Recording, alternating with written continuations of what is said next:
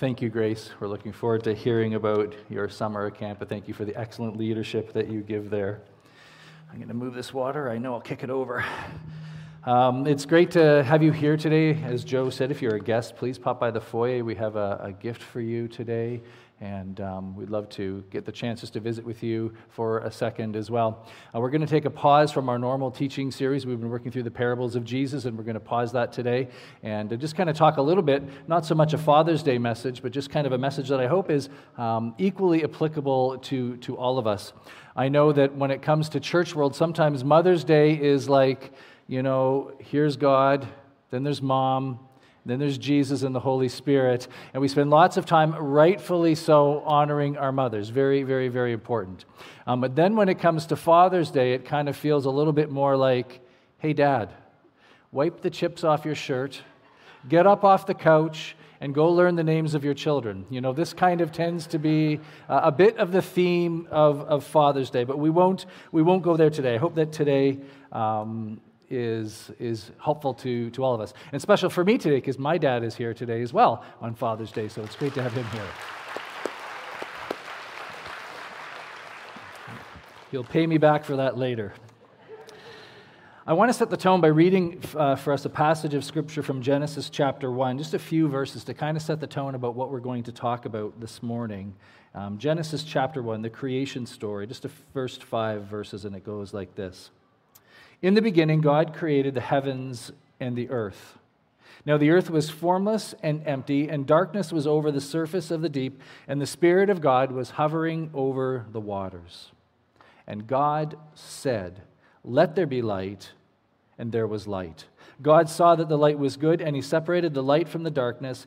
God called the light day, and the darkness He called night. There was evening, and there was morning the first day.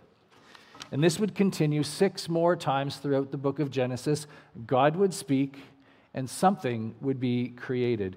God would speak, and something that didn't exist before would be created. The world was formless, and it was void, it was shapeless, and it was chaotic. And God speaks, and He makes something beautiful from the chaos. Light, land, animals, and everything that He created, He said, was good. Then He creates you and I, and He says that it was very good. Not only that, the psalmist would say that you and I are wonderfully and beautifully made. Paul in the book of Ephesians would say that we are God's masterpieces, His poema, His works of art. But imagine the ability to be able to create something out of nothing simply with your words. You're at work, it's lunchtime, you're hungry. Am I really going to pop over to the convenience store? You speak in lunch. You're cooking something and you realize you're missing an ingredient. You have a choice. I can just kind of leave it out and hope nobody notices. Or I can speak and suddenly the tomato, it's there that I needed for this recipe. You're invited to an event. You're told there's going to be some good-looking people there that you might meet. You show up. There's no good-looking people there, and we'll leave it at that. But you get the idea. The ability to create something out of nothing with our words. What I want to talk about today is the fact we actually do have that ability. We have the ability to speak. And as we speak words, we create. And we create something that maybe didn't exist or something that needs to be reaffirmed. Not light, not planets, not frogs, but we've given the ability to use our words to create things that are so powerful that they can change a human life. I want us to look today at Proverbs chapter 18, verse 21. Just this one verse, you'll see it on the screen here. The tongue has the power of life and death, and those who love it will eat its fruit. The tongue has the power of life and death, and those who love it will eat its fruit. Surely the Proverbs writer is exaggerating. Words can't truly kill and make life, can they? Can you think of examples where someone has said something and it's killed something? It's injured something?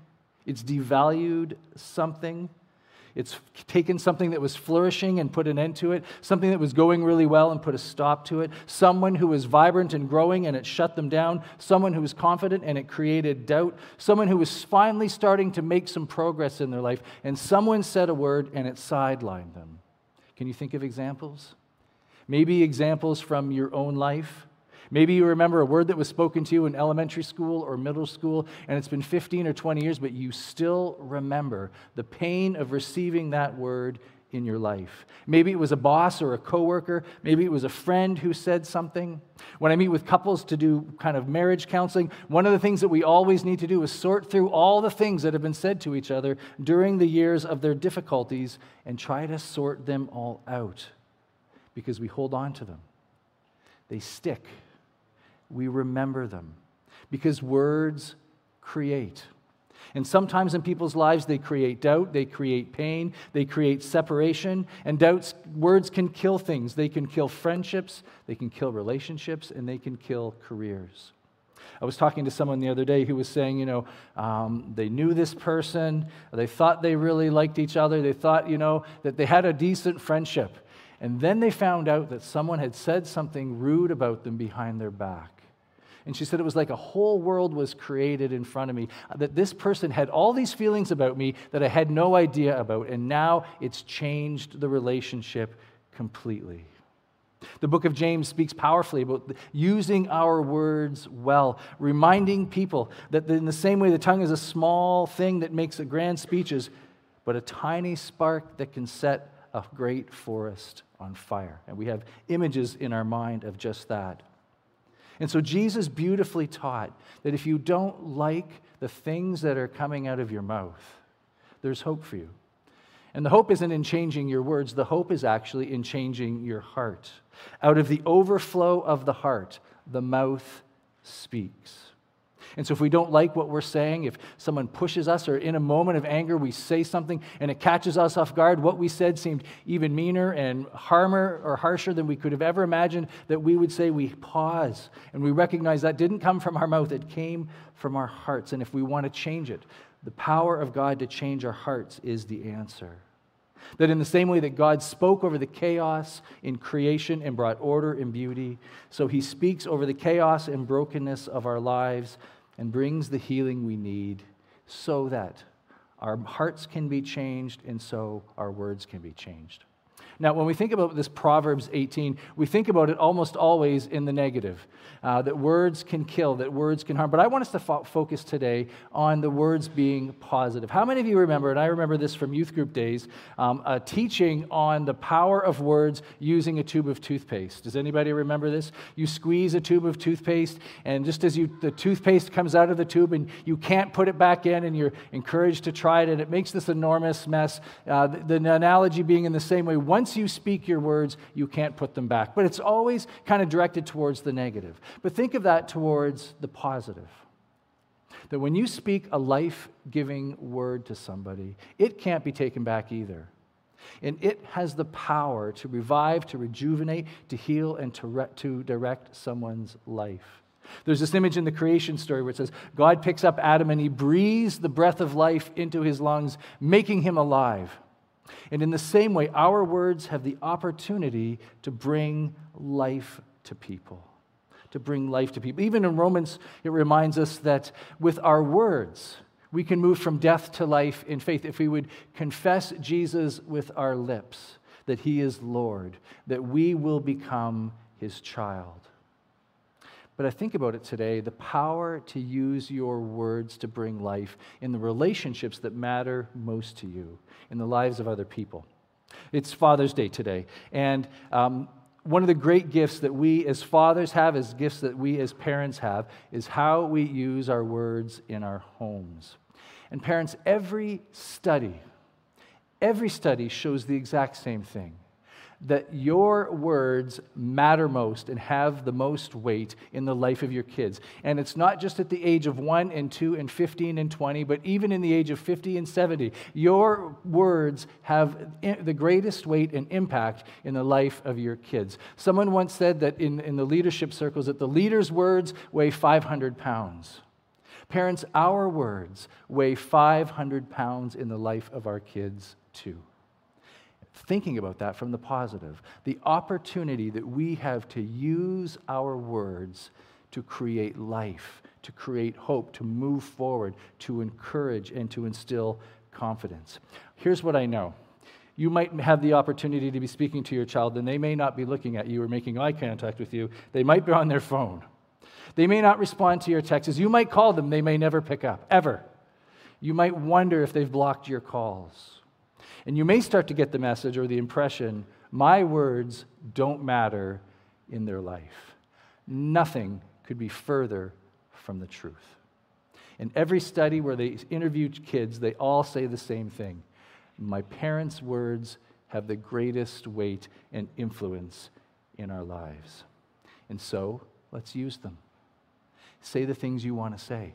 Express your love for them again and again and again until they roll their eyes and call to get a restraining order against you. Go over the top. Don't be reluctant. Don't let them have any doubt in their mind how you feel about them. It doesn't matter the circumstance in their life. So what life do you want to breathe into your kids? What do you want to create in their life that doesn't exist now? What kind of things do you want to say to them that will lift them up and set them on the right track?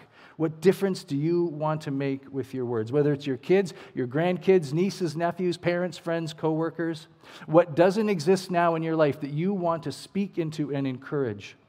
Maybe it's faith or hope or love, confidence, encouragement, meaning, purpose, forgiveness, opportunity, kindness, patience. What is it that you want to speak into their life through your words? Now, this proverb ends with these wonderful words. And those who love it, that is, the power that we have with our words, will eat its fruit.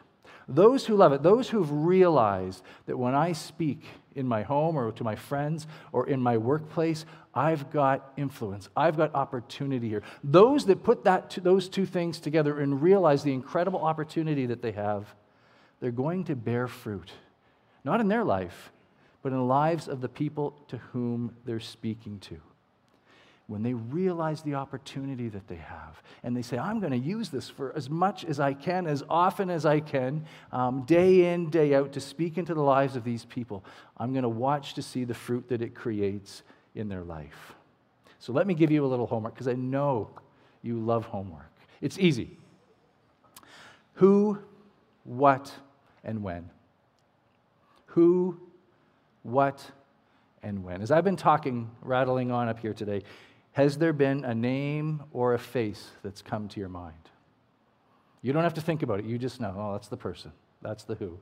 Maybe you need to think about it. Maybe you need to go into this week kind of prayerfully, just expecting God to kind of point out to the person, who is the person that comes to mind? And then what? What do we want to make absolutely clear to them? What is it? For some, maybe it's this message, I'm not going anywhere. If you're in a relationship that's in a tough patch, maybe you just need to speak the words to them, I'm not going anywhere. We're going to work this out. We're going to figure this out. And you just want them to have no questions at all about this. Maybe it's just the powerful phrase, I love you. When's the last time you said that to the people closest to you? Do they know it? Make sure they know it. Leave them with no doubts. I'm sorry. Will you forgive me? I apologize. What is it that you need to say? And then when? Give yourself a deadline. End of today? End of this coming week? End of the month? June only has 2 weeks left in it. What will it be? When will you do it? I encourage you to do it. Maybe you're not going to speak it. Maybe you're going to write it not in a text or an email. Write it in a nice card. Do up a nice letter. But find the opportunity to speak the words that have weight and the ability to breathe life into somebody else. I'm going to close just with this story. I got stuck on a little bit of a Bruce Springsteen dive here a few weeks ago, and I was listening to him talk about his relationship with his dad, and he was thinking about his own relationship growing up. He grew up in a very tough home, and he and his dad had a really, really rocky relationship. And he said, as parents, we can act as ghosts or ancestors. He said, ghosts haunt. The things that we say, the way we treat our kids that are harsh and difficult, they kind of live with our kids throughout their life, and they almost are like ghosts. Or, he said, we can be like ancestors. We can leave them with so many rich memories and so many words in their heart that we spoke into their lives that continue to guide their way even long after we're gone. And he tells the story about when he and his wife were expecting their very first child. They were living in Los Angeles, and his mom and dad lived in New Jersey. And one morning he gets up and there's a knock at his door, and his dad has come to visit unannounced. He flies across the country, takes a cab, shows up at his home. He invites his dad in. They're sitting there and they're visiting together. And his dad says to him, "You know, Bruce, you've been really good to us over the years." He's a wealthy rock and roll star. He's sending money to mom and dad and helping them with gifts along the way. But then his dad says this, "I've not always been good to you." And Bruce says the rift that was between them all those years, he talks about it. He apologizes for it. And Bruce says this, "In the last day before I was a father, my father visits me to warn me of the mistakes that he had made and to warn me not to make them with my own children." And he says it's the greatest moment of my life with my dad. When he spoke those words over me, it was exactly what I needed. The power of words to create. What do you want to create with your words? Let me pray.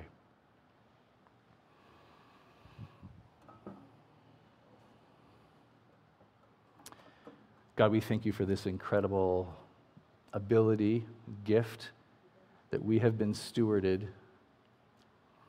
We think about the people in our lives that we love so much, that are closest to us, our friends, our family, our coworkers, and the gift that we have to speak a life-giving word into their lives.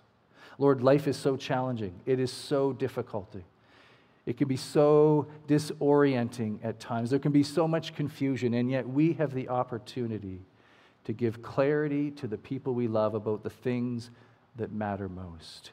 May we be rich in the use of our life-giving words to the people around us, we pray.